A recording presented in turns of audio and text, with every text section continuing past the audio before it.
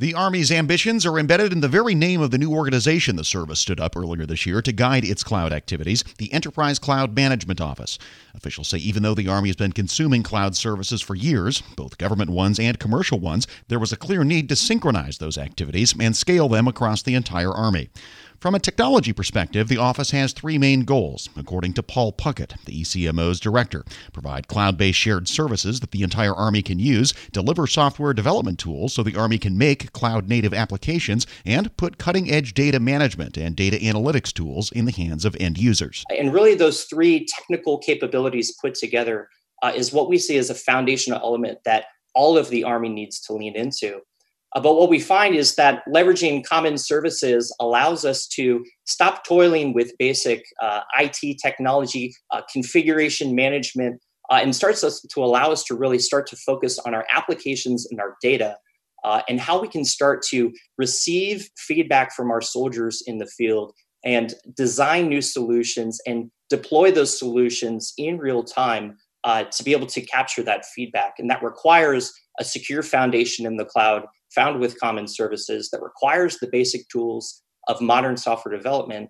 And it also requires our ability to tap into all of our data sets in real time to be able to respond. Along those lines, the Army's headquarters issued a new data strategy and execute order last November, explicitly framing the new data governance model as a way to support migrations to the cloud. Puckett says the overall goal is to let the Army see itself and ask questions like, where is its most important data stored as of now? How could it be broken out of the silos where it sits today? If the Army can answer those questions, it can start to build cloud solutions that serve not just its garrison users, but extend all the way to the battlefield. These can't be solutions that are only found in the continental United States, where we do have 5G and fiber abounds everywhere. We need these capabilities for our ability to have online, on-demand computing resources in a networked architecture, even at our tactical edge, even in disconnected environments. And our ability to extend these capabilities to the tactical edge, whether we have good comms or not. Because as the Deputy Undersecretary says, in order for us to compete and win, we need to be able to share data from the foxhole to the enterprise and back.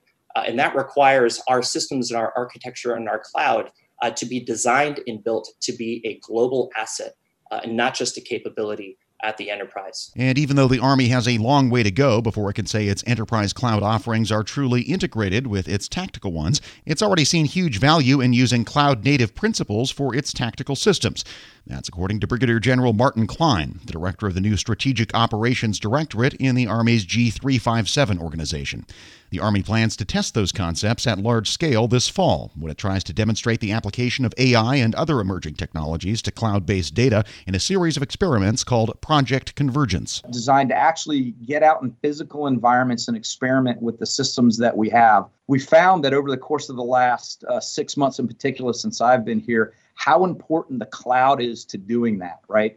And so over the course of the last 10, 15 years, we've invested heavily in these large data centers to where we have this repository of data that wasn't necessarily exposed to the community of interest. And so we have found that by orchestrating using cloud abstraction layers that we're actually able to communicate more effectively, it's really leveraging the information that we have to great effect throughout the Army, throughout the community of interest, whether that be modernization or operations, or frankly, throughout the joint force. And we found that to be quite liberating. If the Army's ideas about extending cloud services to the tactical edge sound familiar, it might be because they're quite similar to the goals the Defense Department has articulated for the entire joint force under its JEDI Cloud program. JEDI, of course, is still tied up in a long-running bid protest litigation saga, but Army officials assume the cloud services they're building now will need to fold in with a DoD-wide enterprise cloud of some kind or another. Klein says the Army's confident they'll be able to do that because it's building its applications in a cloud-agnostic fashion. And as we know, if we go from a Microsoft Azure or an AWS or even a Google for that matter, that there's going to be slight variations in doing that. But what we're trying to do is build with those cloud-agnostic tools so that as the department stands up an enterprise cloud for the department, that we can immediately lift in various impact levels all the way from secret or even top secret down to just regular unclassified.